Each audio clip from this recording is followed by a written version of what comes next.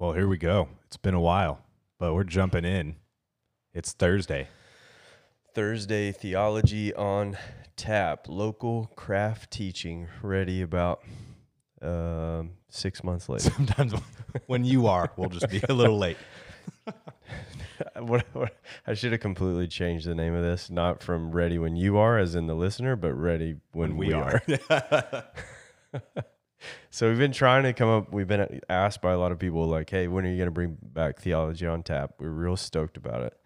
And I'm trying to get better at it. But some of the problem is sometimes I don't have anything to say. And I talk a lot on Sundays and I don't have things that like bones to pick. And much to many people's concept. He isn't just going around looking for a fight. Yeah. Well, I am in some regards, but to sit in a room and fight with myself. If I could just walk around and record all the arguments and discussions I get in somewhere else, that could be a new idea for a podcast. We bring the fight to you.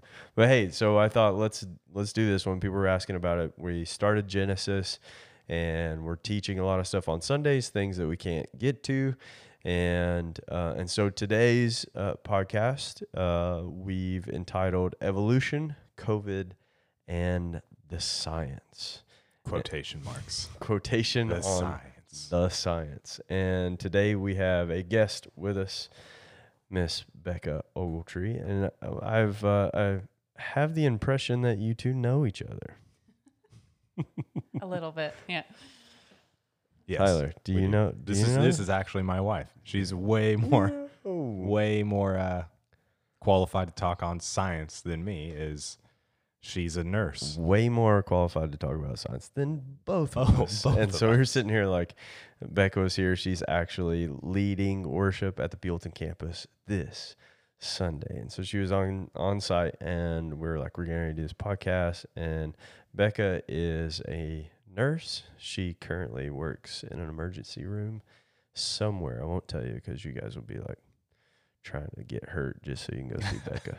So I often get texts like, is your wife working right now? I'm like, is this a good or a bad thing? Like, what's wrong? Or do you just want to talk to her? I don't know which one it is. So Becca, thanks for joining us for Theology on Tap. Yeah, well, I'm a little bit nervous. I don't know how this thing goes, but I'm here. We don't know how it goes I don't know either. So we're trying this out. So we had sermon prep today. We thought that's a good way to go kind of gear up and kind of stir the conversation. We've had lots of conversation as a staff, as friends. The three of us have talked a lot about this over the past 2 years because you guys, Tyler, you came on staff with us during, well, I guess right at the end of COVID. COVID just ended last week, according to the president on 60 Minutes. I think we got an email about how it's officially over. September 17th. September 17th, COVID's gone. You got an email about it? At her work. There was an email that went out. All right, so when I say the pandemic is over, I think, and 2020 sticks in my mind, and that happened to me at VBS. I'm praying over VBS this year, and it's I'm stuck. I'm redoing that year. And so I'm like, God, just bless VBS 2020. And everyone was like, ha, that was 2 years ago. Dummy. I still don't know what year it is. A 2020. It's just one of those things that sticks out in all of us. And so I wanted to talk about, I begin to think about the church and not the church, not the church of Jesus that he is sanctifying, set apart, and saving to his glorious grace. The church as in what we politically call the evangelical church, popular American church. I started thinking about how the church responded to COVID. And I think there's a direct link with how they responded to COVID and how they have dealt with the arguments for and against evolution over the years. And so I thought we could have a conversation about that. And I'll kind of, since I'm the one who kind of came up with the title of it, kind of like lay down some thoughts. But we at Crossroads like responded quite different than most other churches, especially in our state and in our region specifically. I think at one time we were the only church with in two cities, in Buellton and if you just say the city, like let's say in all of the valley, that was open and indoors at for probably months. Like, yeah, it was a good period of time in which, and I think that's the difference when we talk about how you respond to something. Even that, it's like we think the initial response, and as we get into this topic of science, COVID, what the church, how they've responded, there's an initial response. Sure. And that's what I've loved about how even Crossroads, as much as maybe it's been branded as something that was like polar opposite, how the initial response was, hey, we're going to stop, use God-given wisdom, and then do research and figure out what actually is, what seems to be truth and what seems to be this trigger word of propaganda. And so even as Crossroads, we closed doors for a shorter period of time. And at first I was so set we're not going to, and then we closed because restaurants closed and things like that. And I didn't like the first initial, I was skeptical because it was like large gatherings. And so we were convinced that if you were part of a large gathering, you were more likely to catch COVID. That is still true. Yes. Those things are true with anything. If you're in a large gathering, you are most likely likely to catch somebody. It's probability. Than somebody who's standing by themselves. It is pure probability. You're just increasing the odds. But what has become increasingly evident is it didn't matter. You're just prolonging the process. And then like, what are the preventative measures? What are the treatments for? And all those things are, as we understand science, as we make hypotheses, and as we look at data, we adjust our conclusions based on the evidence that we find. And so for us, shutting down for the period of time we did was, you could go stand in line at Costco, but you couldn't come to church. And for me, that first reaction was like, no, that can't be so. We're not going to do that. And then it was like, no, you can't go anywhere. And 2 weeks to slow the spread and just everyone do your part. And it was like, okay, let's see where this goes. And then it was a couple weeks in to streaming and being really nobody here, to where some people begin to, even show up because they knew we were streaming at a particular time, where a lot of other churches used it as a way to have Sundays off, which I thought was preposterous. And they would pre-record their services, and I just couldn't preach that way. Like, even this method of podcasting, I think that's what's so difficult for me, because I want to talk to someone who's in front of me. So I want to have a conversation. I want to have an imaginary conversation. I want to even in my sermon preps, it's hard to okay, who am I talking to? And sometimes there'll be an adjustment in things I say, or an illustration, or a way in which I say it, based on first service, second service, knowing people from lawn poker watching. Like, there's just like this nuance, because every conversation you have with real human beings is nuanced. And so, for me, preaching to an empty room was wild and difficult. And then people started coming in, which I was just so thankful for. And then I call them the hard-headed high riskers. They were coming in, and it was like, well, I can't tell these people. Like, I don't want to be, we talk about not being a guru, but a guide. Like, I am either a guru and tell them what they can and cannot do. Like, that just seems so preposterous and anti-biblical theology, right? Like, if God gives us free will and he allows us to be sovereign over our own choices, then how can we manipulate and try to do something that God doesn't do? Like, no matter what the risks are, no matter what the temptations are, no matter what the consequences are, God puts us in positions to make wise decisions. And let's give sound counsel and let's give guidance, but let's let people make their own decisions. And we had people do that. There were people who still watch online, or maybe they're immunocompromised and things like that. And then fear played into it and things like that. And so, yes, initially it was that. And then as things began to change and we realized that, whoa, this seems like this is an overreaction. This is not, we should be open. Like we should allow, not even just like letting people, the doors are unlocked and people should come in.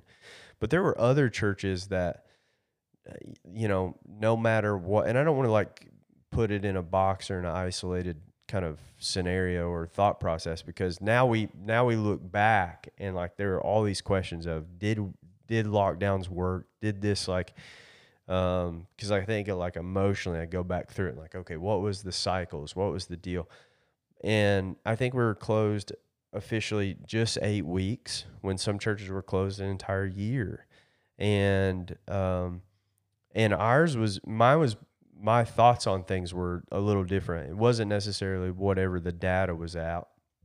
It was like the things that people wanted us to do, which was put up signs, put up hand sanitizers, which is fine, and mask, and like, but the big thing was like, if you have a sniffle, cough, or sneeze, or you have been human in the last 6 weeks, do not come. If you are sick, do not come to church.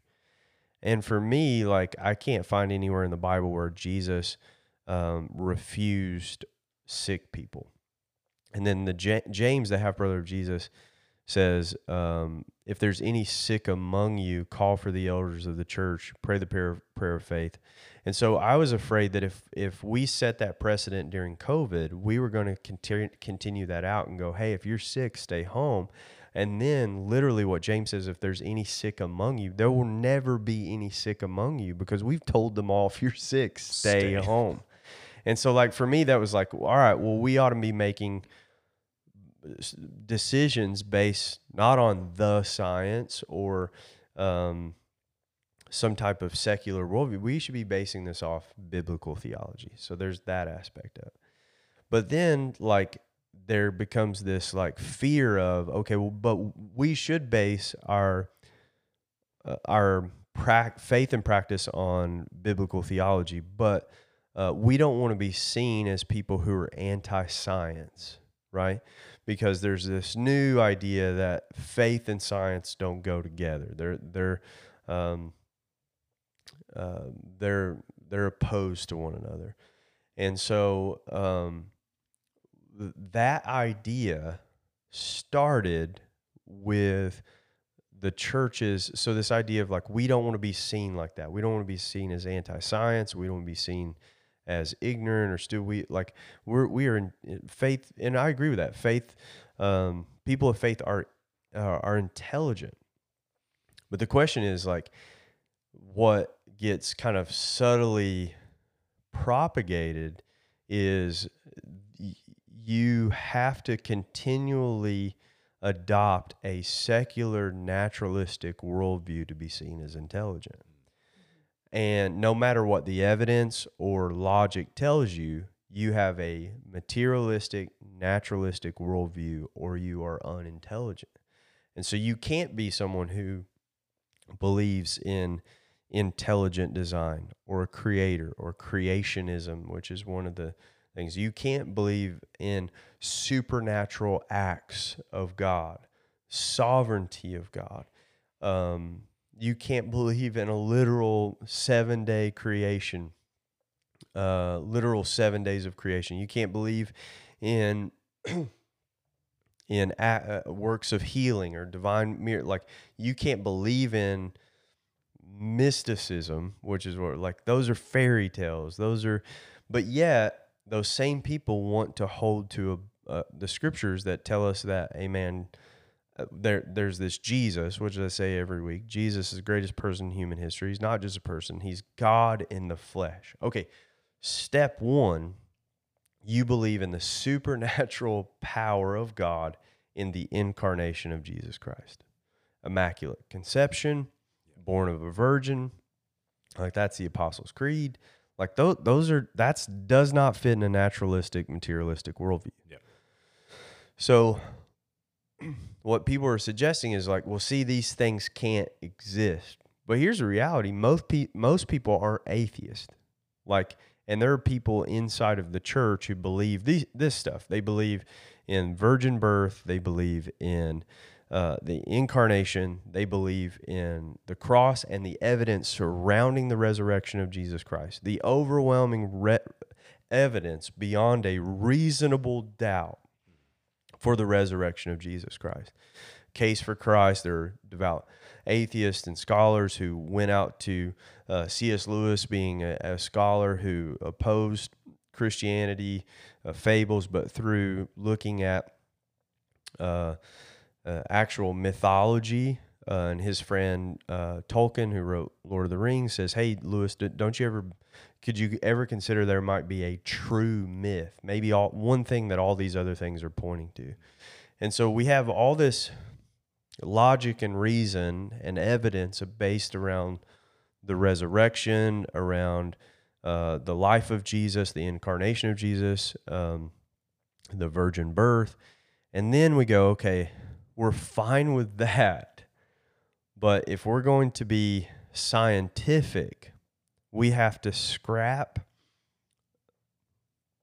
as Stephen Meyer, the scientist and co-founder of the Discovery Institute, which I would highly recommend. For the academic community, he moves away from the term creationism to intelligent design, so that the arguments can be based in scientific evidence. So, and he puts it on the level of the theory of intelligent design versus the theory of Darwinian evolution. And so what I feel like is what the church has done is we, during COVID, no matter what new data would come out, no matter what evidence would come out, and some of those evidences were suppressed. Now you're having conversations with, the top podcast. We're close to the top podcast on Spotify. Yeah.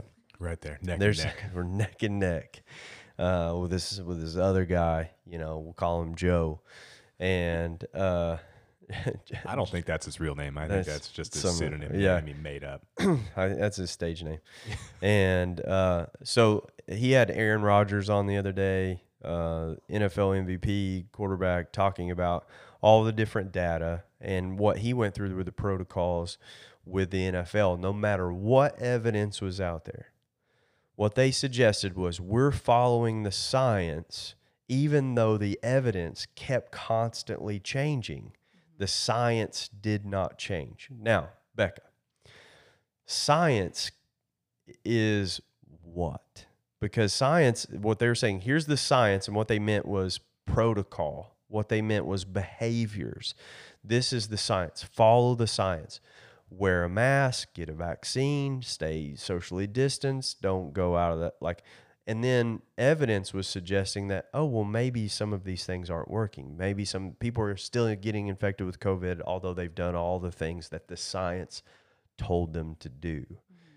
And so for me, what I see the link for me, and let me sum up the link for me, is I feel like the church dropped the fight of Darwinian evolution, and they started embracing it, saying that Darwinian evolution could be the method by which God created everything. Now, there are some immense problems with that, and I want to kind of talk through some of those. And then the church went, we don't want to be seen as unscientific. We don't want to be seen as anti the community. And so we just need to go along with whatever science. And what they meant by science is whatever government officials, whatever popularized Dr. Anthony Fauci, leader of the NIH, and whatever protocols, the CDC, whatever the World Health Organization was going to. They weren't talking about evidence. They were talking about, for lack of a better word, protocols. They were talking about recommendations, no matter what those were. So when they say science, as Anthony Fauci is now famous for saying, when you criticize me, you're not criticizing evidence. And that's what we were talking about this before we started recording. Like, what do we mean by science? What do we mean by the evidence? And what is up for critique? And so Anthony Fauci says, if you criticize me, you're criticizing the science. And so I am infallible. I cannot be criticized. And I think so. Instead of the church decided we're not going to criticize that, we're just going to go along. We're not going to dig deeper than what's being told to us. And here's what I've learned over years of now thinking through Darwinian evolution, studying things in school about it, studying on my own, reading immense book from really smart people that I'm not. I won't even pretend to regurgitate some of the stuff that's out there, but there's immense groups of people. John Lennox, the famous mathematician, Stephen Meyer, the PhD, Return to the God Hypothesis, Darwin's Doubt, Signature in the Cell, where he talks about the discovery of DNA and that being a real problem for Darwinian evolution. Tom Wolfe, the famous journalist who wrote a book called The Kingdom of Speech, and he talks about linguists' inability to explain human language through evolutionary processes. And science all agrees that the highest form of intelligence is language, and yet we as believers have this this passage, this famous passage that John wrote, stealing a Greek word, using the word logos, which means the word. So we read, in the beginning was the word, and the word was with God, and the word was God. Then the word became flesh.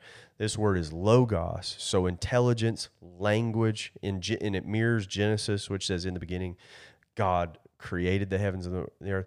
And then God said, let there be light. So he uses speech. In Hebrew, it's barad. He spoke into existence. And so then until the discovery of DNA, the double helix, like there's no evidence of that. But now we have evidence of literally this language, this code, as Bill Gates would say, it's like a computer, like that, as sophisticated of a computer code that could ever, like far more sophisticated than computer code. And so then what we know about languages and digits, so like when I write on my whiteboard, we have the title of the podcast on my whiteboard, Evolution, COVID, and the Science. Well, that is digital writing that takes EVOLUTION, uses that and puts it together in a sequence that we somehow can read and interpret. Now, if we just put that randomly, all those letters on the board, well, it doesn't communicate anything. And the idea of natural selection is you can just intertwine those digits in and out of that and randomly through process come to some type of intelligent language. Logic doesn't tell us that. Reason doesn't tell us that. Reason tells us that if there is language, then there's intelligence behind it. Well, even the chromosome doesn't tell us that in science itself, because you have it in a perfect order, but we would say there would be congenital abnormalities when those chromosomes are in different order, bringing defects. It doesn't bring something good. Yeah, it brings something like not in its order. Yeah. To where it's like, if we just relied on the science that says you can snatch up any of this and put it in any order, then why do we look at those chromosome abnormalities as like those are a defect? Those are something that can cause great harm or even not survival of a baby. That's it. Absolutely. And I would have never thought to bring that into the podcast. And so that's why Becca's here. And big words. I was just like, those are big words. Chromosomal abnormality. I got to slow down to say that. So in that, like, there's all this evidence that actually now leading proponents of evolutionary theory are saying Darwin's theory lacks in its ability to explain the creative power of the mechanisms for change towards new species. Like it lacks in its power to generate, like it lacks creative power to generate new mechanisms for, I forget how they put the last part of that. But there's a convening of like, hey, this theory is lacking. There's literally like leading evolutionary biologists who are beginning to question it and like leave the theory entirely. I would suggest a YouTube video of, it's from the Hoover Institute, and it's Stephen Meyer and a couple other mathematicians and a evolutionary biologist, and the Hoover Institute interviews them, and and one guy goes, actually, I wanted the theory. I thought it was beautiful theory, and then I read Stephen Meyer's work, and I realized the evidence caused me to change my mind. Now, here's what's happened in the church. There are whole organizations, and I've talked about them before, like BioLogos, who are proponents, they're evolutionary creationists, who are taking a now weakened theory and propagating it in the church. And I think some of the motivation is this, not wanting to seem unscientific, like we said, just like the church said, we don't want to be unscientific, or we don't want to be unloving with some of it with COVID. And I think some of that, the reason why we're so quick to do that and not ask questions, is we just stopped asking questions about the real evidence of Darwinian evolution. It used to be a fight. The church used to put up a fight, like, hey, we're not going to allow that. And like, there's a famous, you can watch Stephen Meyer testifying in front of the Texas State School Board about wanting to put the theory of intelligence design next to the theory of Darwinian evolution and look at the strengths and weaknesses of it. Now, Stephen Meyer is not, and the Discovery Institute is not suggesting that we just remove Darwinian evolution. It's kind of like when we talk about free speech, like, let's get all the dumb theories out there in the open. Yes. Right. Like let's not, like, truth will stand on its own. So we're not afraid of having it out there. They're extremely terrified of having extremely intelligent people and concise, and well-constructed arguments putting up next to it. And so, but here's the reality. Richard Dawkins says anyone who doesn't believe in evolution is either ignorant, stupid, or insane. And so we went, oh, well, I don't want to be called that. The church is going to lose young people because they'll think we're ignorant, stupid, or insane. And so what we did is we stopped looking at the evidence instead of asking. And so that's kind of the real issue. And I think these things are like, so the bottom issue of what I want to talk about is like really, how do we go about in a way that we can ask questions? How do we look for evidence? Like, because and Becca, maybe you can speak to some of your experiences of how, like, I mean, as a nurse, like, protocols change. Asking questions sometimes can be seen as frowned on, like, or like, this is what we're doing now, or this is the, this is the protocols one day we're doing, next day, now the pandemic's over, we do,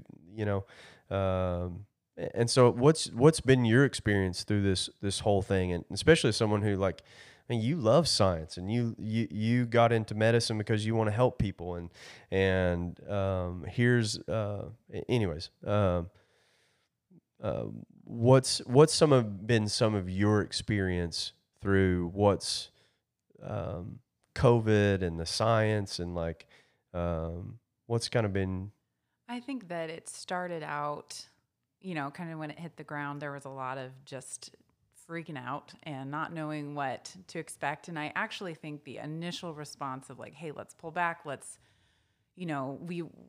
information we were getting from China is that it was like rampant and like videos of like people dying in the streets and all this kind of stuff. So it's like pulling back and saying, hey, let's try to slow down like the transmission rate. Not because, I think the misunderstanding was like, if we stay hidden in our homes for longer, it will somehow go away. Yeah. But once a virus hits, there's no making it go away. It will never, ever, ever, ever go away.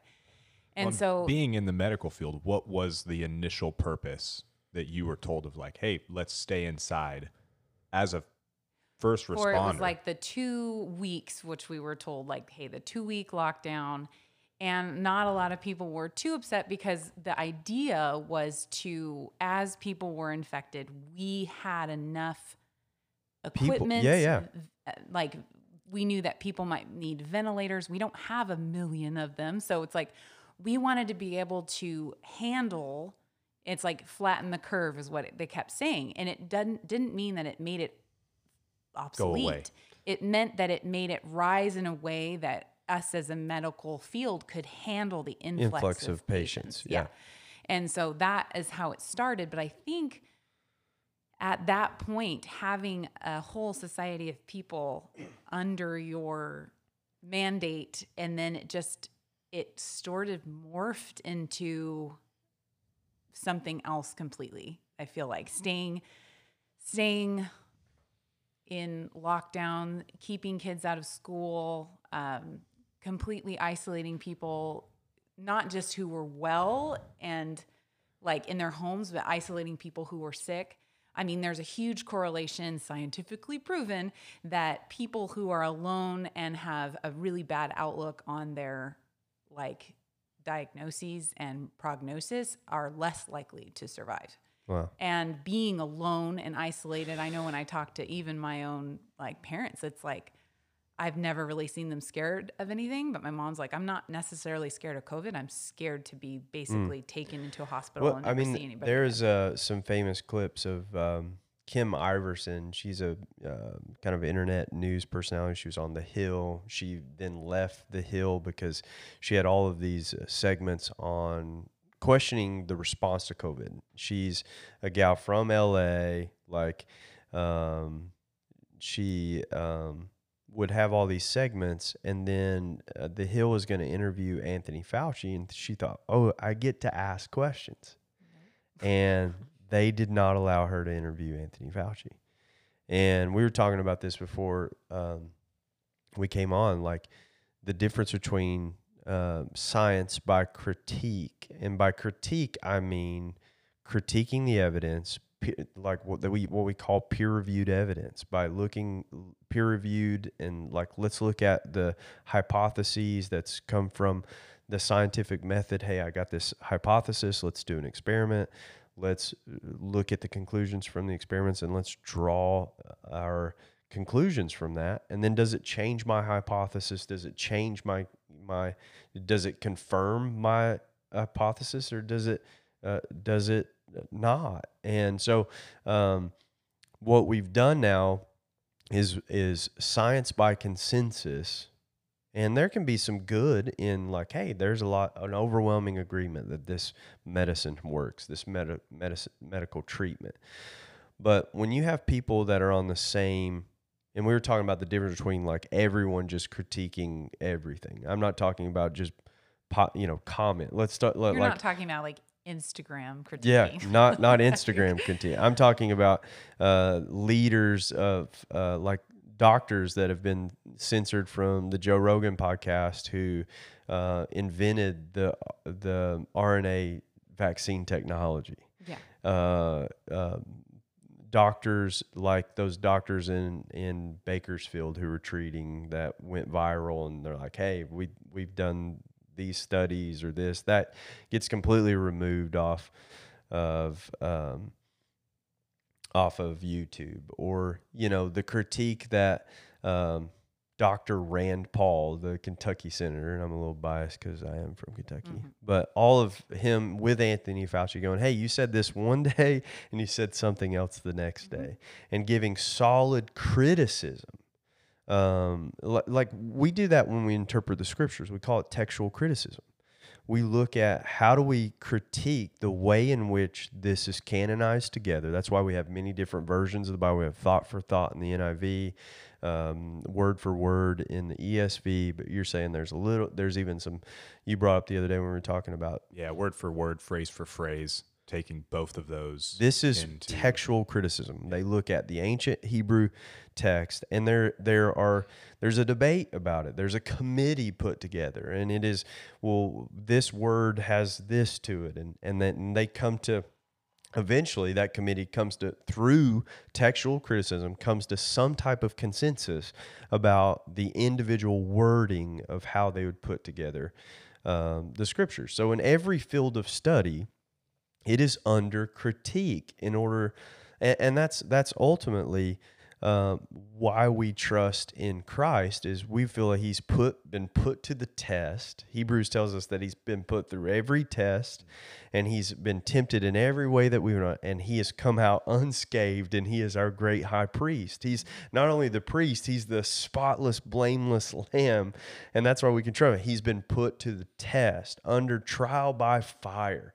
And so the problem is when we censor, when we suppress information, you're not allowing it to go through critique. We're not allowing it to go through the fire process that it takes to purify, to come to some type of truth. And yet I feel like that's the same thing that's happened as we go through Genesis. Like, I feel like this is a underlying problem with what we're experiencing in the church. And what I've found is we can't talk about it. Like, we have to go to secular leading podcasts to hear Aaron Rodgers and Joe Rogan talk about what's happening, like how he was. Did you guys watch that? Oh, it was phenomenal. And I think even with this, I think of the word criticize, criticism, always now is viewed as that's a negative thing. It's bad to criticize someone. Yeah. Whereas actually this is a higher education term. That Absolutely. When you present a paper, it gets criticized by your Absolutely. peers to help find the holes through it. I just listened to, when I say read, interchangeably, audio guy. So in my drive across the country was an 18-hour audio book by Stephen Meyer, Cambridge PhD, Discovery Institute. Let me say it again. Write it down. Look the guy up. Return to the God hypothesis. He actually, in his book, uses chapters to respond to the criticism of his previous books. Wow. It is powerful. Yeah. To Dawkins' criticism, another guy, like people who actually come out and criticize him, but know that there's this one with, I think, Signature in the Cell, this leading evolutionary biologist actually commends Meyer's work, and another evolutionary biologist comes out in like the Times and like just completely tries to put it to shred. And what happens is the other guy with the negative criticism didn't read the book. He just read. He just took it from, like, how often does that happen? Isn't that always the way? And then here's what he does. He references. So here was the debate. Was Stephen Meyer? I'm going to butcher it, but Stephen Meyer's criticism of evolutionary theory has this theory of an RNA world can create DNA.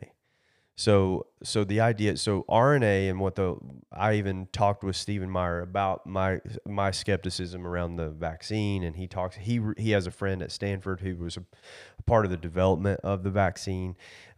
He was like, this is a fantastic technology. Because in the conspiracy theory of it changes your DNA and stuff like that, like whether or not you're listening to this, and like I have no opinion on this, but the idea, RNA is not it doesn't, you can maybe help me with this, but it's not a replicating, like it eventually goes away. Like it can't, RNA, the protein in RNA, and I'm going to butcher it, but it's not like DNA. DNA stays with me, RNA does not. And RNA does not produce DNA. Is that okay? I mean, you're talking about now. I knew when I got sucked into this room, Yeah. He's going to ask me something about my biology Yeah, classes, and yeah. I'm like, what is that? Here's the problem. So in Meyer's book, and so I'm butcher, I want to try to get into details.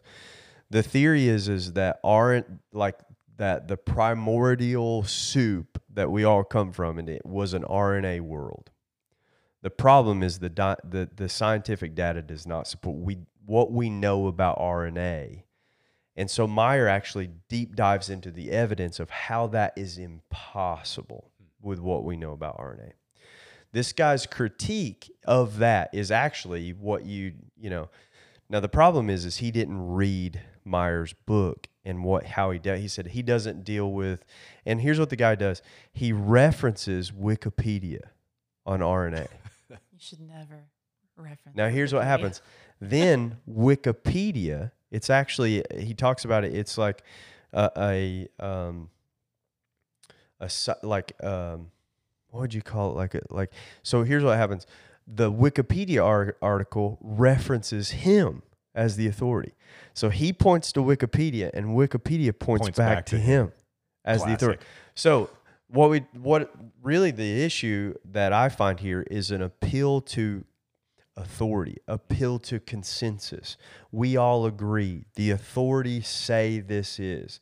We are so what we do is we prop up authority figures, and some of what we say is the consensus. So this guy, and it was a fantastic, again, I'm butchering the whole thing, but the idea is this guy is suggesting that Meyer didn't do a good job of the evidence around RNA. And the other people who actually read it go, he did just that.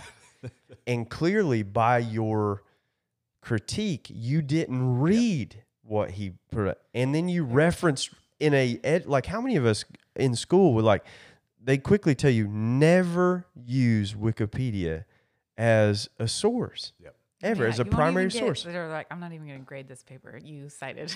Does not count as a source. Wikipedia and so what we've done is we've now popularized or propagated certain things as evidence that actually do not stand up to criticism as actual evidence. What we're saying is evidence is really popular opinion or consensus by a populace of certain groups of people. Absolutely. And that and here so with COVID, it's whatever's popular around masks, around vaccines, or that, and now that's changing. More evidence, and maybe people's minds are beginning to change, and then all of a sudden the narrative changes, or what we're saying we're okay with. And so in evolution, it's there's certain things that we've been talking about, that there's certain propagations of the fossil record. There are certain things, this link between apes and human beings. And they say, well, things like the Australopithecine, where the movie Lucy comes from. So they say that Lucy, this Australopithecine, is our closest, and we share an ancestor with the Australopithecine. And for many of you, that popular movie was Scarlett Johansson, where she's the evolved person who, I don't know if you saw that or not, but Unfortunately, I did. Oh, we did, yeah. yeah. Remember? And you're like, Yeah.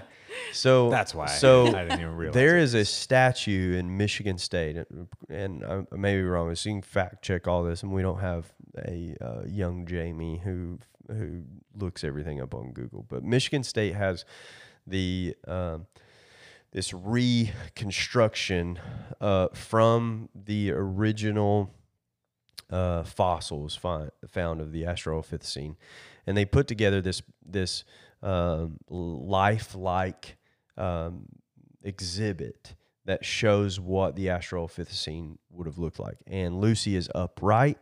Lucy actually has human feet. Lucy has, I think they put, and my recent study on this, I didn't get this, but an opposable thumb. The problem is this skeletal structures that we found, we did not find hands, we did not find feet, and yet what's put on this ape-like figure is walking upright. And then what we found is like the actual study of Lucy's hand, like new.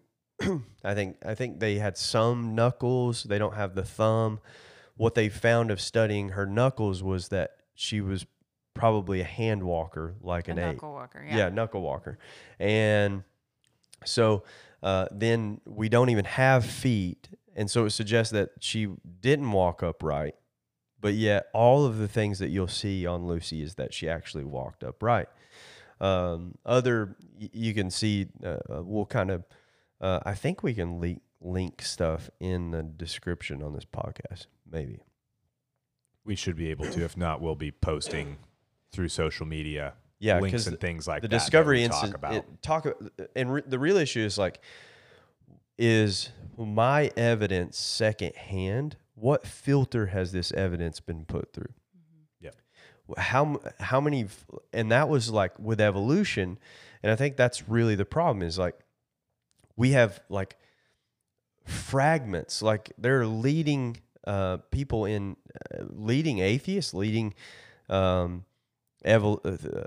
of evolution who are actually intellectually honest, who say actually the fossil record is lacking. Like it's dismal, the evidence that we actually have. What we have is a theory. What we have is a conclusion that we want people to arrive with, and we will fabricate whatever we need to. We will say whatever we need to get people to believe what we want them to believe. That's the biggest link that I see between them we have to fight through. That is really this religion of science that started with, in my opinion, this doctrine of a demon that is the theory of evolution, which is that you are more like a beast.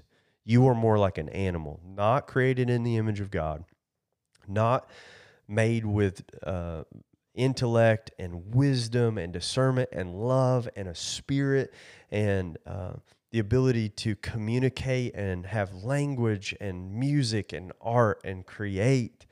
No. You're more like a beast. You're more instinct. You're more anger and like even think about theologically the times the Bible talks about us moving towards an animalistic, a beastly type behavior, right? Like even Revelation calling our enemy the beast, this dragon, the mark of the beast. King Nebuchadnezzar in the book of Daniel, it goes out of his mind, right? God curses him and he loses his mind because of his sin and because of how he treated the people of God, and he loses his mind and he wanders in the wilderness like a beast for years.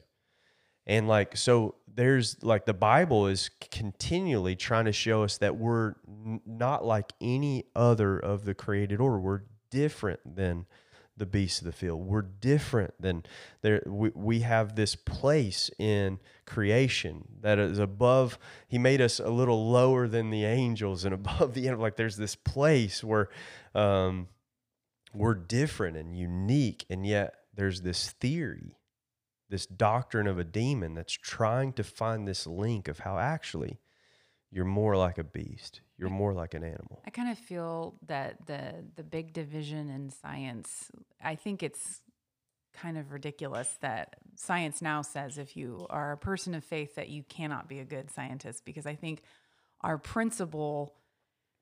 science principles have come from people who truly and passionately believed in God, and because they were able to kind of see what they did in science because they were looking for the principles in which God created this universe and God created them, and they were able to pull that out, and it was seen as true, and it was able to take critique. It was able to stand against decades and centuries of people looking at it and judging it, because that is a principle that God created in this universe. And I think that takes, I think it's the original sin problem. I think it's pride that accept that you are of that set apart just below the angels, but above all the beasts, that you are something special. You also have to be humbled by that. You did not create that. It was created in you. And I feel that there is a pride that has come over science that has said, no, I'm going to prove that I am not under God. I am over God. Yeah. I will tear down anything I need to tear down to make it something that I made. Yeah. And I feel that it becomes very dangerous. You start taking things apart and putting them back together in ways that prove your point. And then you protect it because it's like, you look at even, I think it's like under a microscope in the last couple years with COVID, how much the scientific, and I'm using quotey fingers, Sure. could not accept, could not handle critique, and anything that came at it, it was like misinformation, punching it down. Like everything was a narrative instead of actually the scientific method, which I think a lot of people of science were kind of crying out going, hey, if you just do this and actually go through the scientific method with everything, we wouldn't really have a problem. But the fact is you are not willing to take in all of this evidence that is coming out about, you know, the sickness, the illness, masks, quarantine, vaccines, like all this kind of stuff. Different treatments and medicines. Yeah, because and I could get into more Sure. of how that like had a lot of other motives and why they didn't get into it. But ultimately, the problem in science today is it desperately wants to be over God. And in order to do that, you come up with you sacrifice a lot to be the narrator of your own life, like of the origin of where we came from, and to really like devalue how awesome we actually are. I mean, that's why I love science so much. I mean, that's why I loved anatomy and physiology and microbiology, because to me, if you see it through the lens of seeing the perspectives of God, like that Lennox can be a mathematician because it's a language of God. I mean, I hated math and I still kind of hate math, but like, it's like the code of the universe. And the fact that he's given us the minds to see that, I mean, that is incredible. And you want me to think that, I mean, it's just by happenstance. It's just random. And that we can keep coming back to the same thing, that we erupted like the Big Bang. I'm like, yeah, when God spoke, probably a Big Bang. Yeah. Like it came like that, you know? Which is, the Bible's been saying there's a beginning for millennia, and science is just now getting to the point where they've accepted that. And yet I find it like Einstein wanted to believe that the universe was eternal, which tells me like they had to have something. They wanted to remove an eternal God, so they made an eternal universe. And the Bible says that he's hidden eternity in our hearts. Mm-hmm. Eternity being like, this is the idea of eternity, eternal. Like something in us says there is something eternal. And so they made the universe eternal. And it would remove them from the necessity of explaining its origins. They would just ignore it. It's always been here. We have an infinite, and it was easier to explain evolution when we believed that the universe was eternal because you have an infinite amount of time. But because we believe in a beginning, or science has now concluded that there was a beginning, well, now you have a definite amount of time. And so then the math now doesn't add up. Even so, mathematicians will say, even if you say the universe is 38 billion years old, you still don't have enough time probability. 100, in the video we showed this past weekend of evolution with Stephen Meyer with PragerU, there's still not been enough time for the probability for the math to work out. And so the Bible has said, hey, there's a beginning. And what I'm convinced of is, I think we can do better science. Just the explosion of science was from people who had this worldview, as you were saying, that will actually, if we are humble about it, because the church has not been humble about it. They've made mistakes with it and how they've interpreted it. But if we're like all humble in searching for truth and realize we're not the arbiters of truth, we are fallible and we are seeking truth, instead of saying, hey, I don't know, let's find out. Like, what if humility for us as the church was like, and then when we did find out, we were willing to go, hey, we made a mistake. Like, Christians should be the ones who are quickly hold us account. Like, we should hold one another accountable to that and be okay with that and move forward with that. But what we found during COVID is our officials are fallible and they don't like to be criticized and they don't like to be wrong. And so they just double down and then lie and cover up.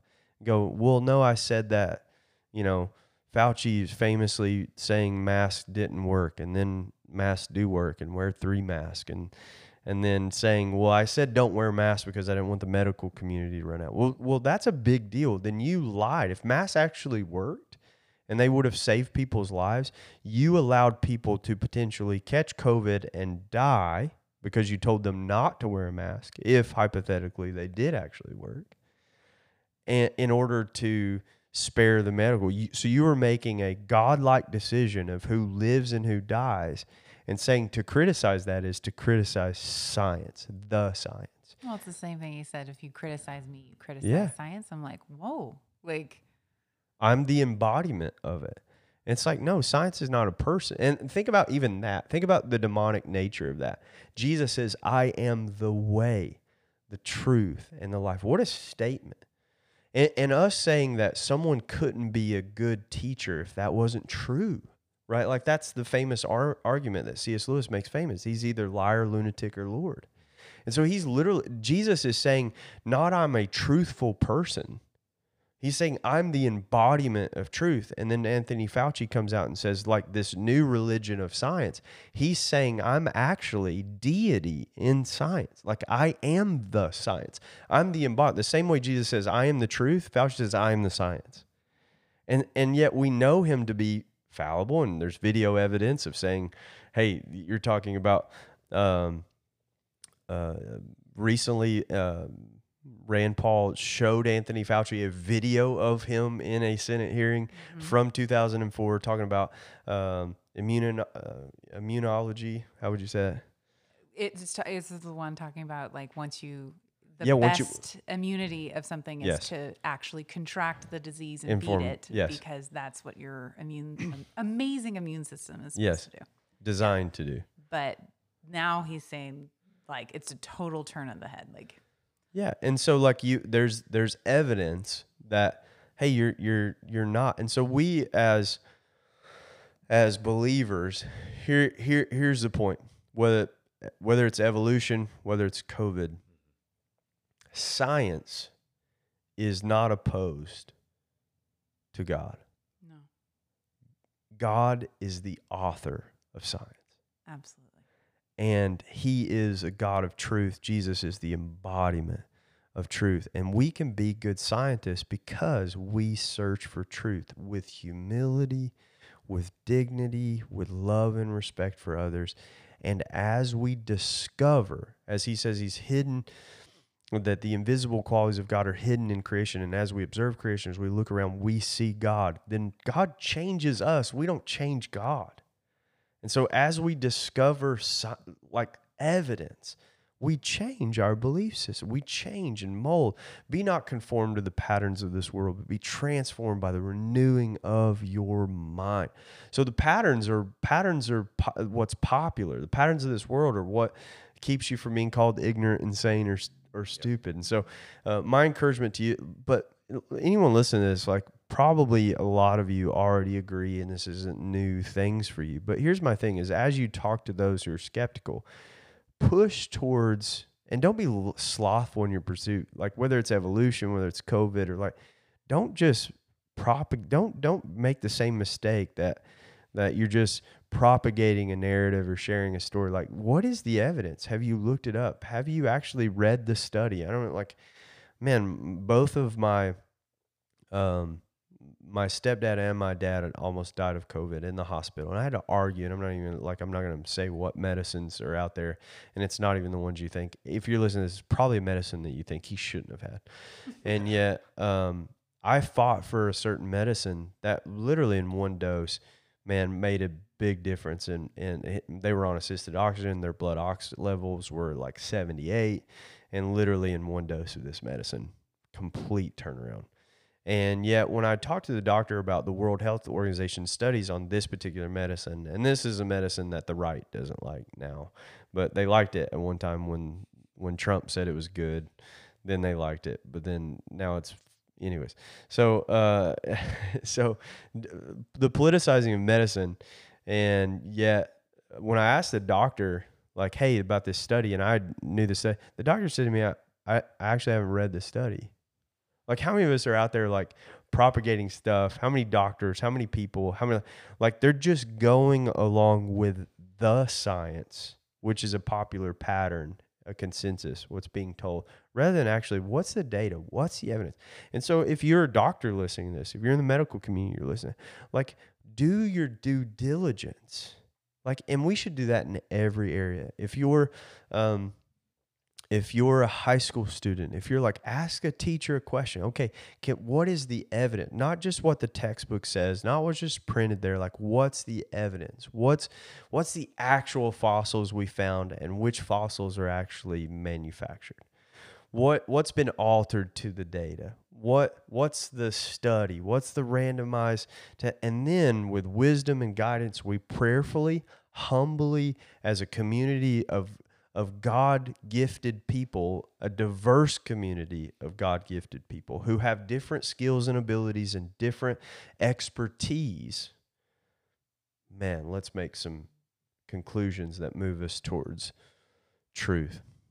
Any final thoughts? I think I walked away. I've someone that I've never liked to be thought of as critical or criticize people, and this has even helped me kind of realize I should humbly be a very critical person when it comes to questioning the things in front of me. Inquisitive. Critical is not bad. That is not a negative. Now, it can very much be a negative thing, and you can present it in a bad way. Well, I think a lot of criticism comes with an assertion, right? Like we don't really. Jordan Peterson says one of his rules for life is assume that the person you're listening to knows something you don't. And Stephen Covey, in his famous 7 Habits of Highly Effective People, says, seek first to understand rather than be understood. And what we're describing in when our social media clickbait culture, and we think that comments are actual criticism, like legitimate, like critique, or a seeking of understanding, or like critiquing the logic in an argument. Like, what's the holes in this logic? Actually, a double-minded man is unstable in all his ways, right? So the logic behind, like, for instance, Anthony Fauci saying masks don't work, then saying masks do work, wear 3 masks, and then saying I'd said not to wear masks, not because the evidence changed or we had this study or something changed, it was that I didn't want the medical community to run out. Well, that's a lie. So those opinions aren't based on actual science. It's based on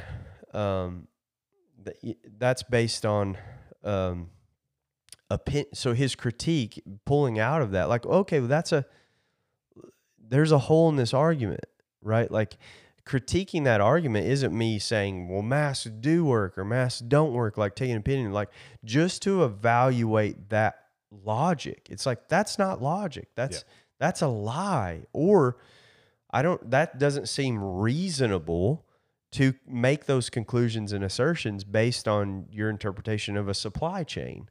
Like, okay, well, I can critique that without having any opinion of whether like, you know what I mean? Like, I don't have to assert an opinion about whether masks work or not to know, oh, that doesn't seem like a coherent argument.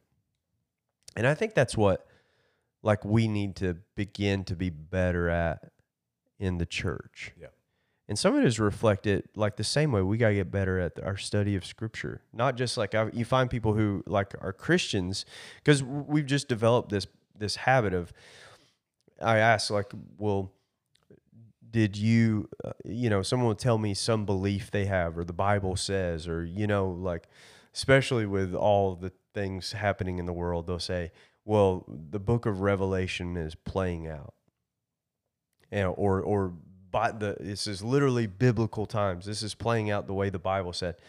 And a lot of times you'll go, hey, can you show me where that's at? And what they mean is someone told me that. An authority, a pastor, someone I saw in a video. So we can't be guilty of the same thing, which is appealing to authority, appealing to some preacher, some theologian. Like, we have to, like, every single week, that's what I'm encouraging people to do. Don't take what I say at face value. Okay, look at what the scriptures actually say. So the same thing is true. Like the enemy has prophets, the enemy has preachers, propaganda. Like this is all a narrative and a story, and the enemy is trying to convince us to eat ourselves with lies, to fill our voids with imaginations, and not like actually be diligent people who are in search of the truth. Like I think that's the big takeaway I want. Like whether or not you can wrestle with evolution, COVID, whatever, you can disagree with all this. My question is, where did you get that opinion from?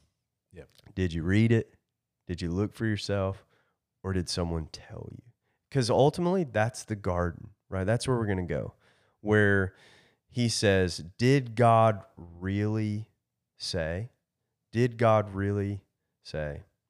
Hey, it's been super fun. And, Becca, you got anything else for us? Any final thoughts? No, I think my final thoughts would just unleash a longer conversation. So cover that next time. Never. All right. Well, this has been fun, and this has been Theology on Tap. Local craft teaching ready when we are.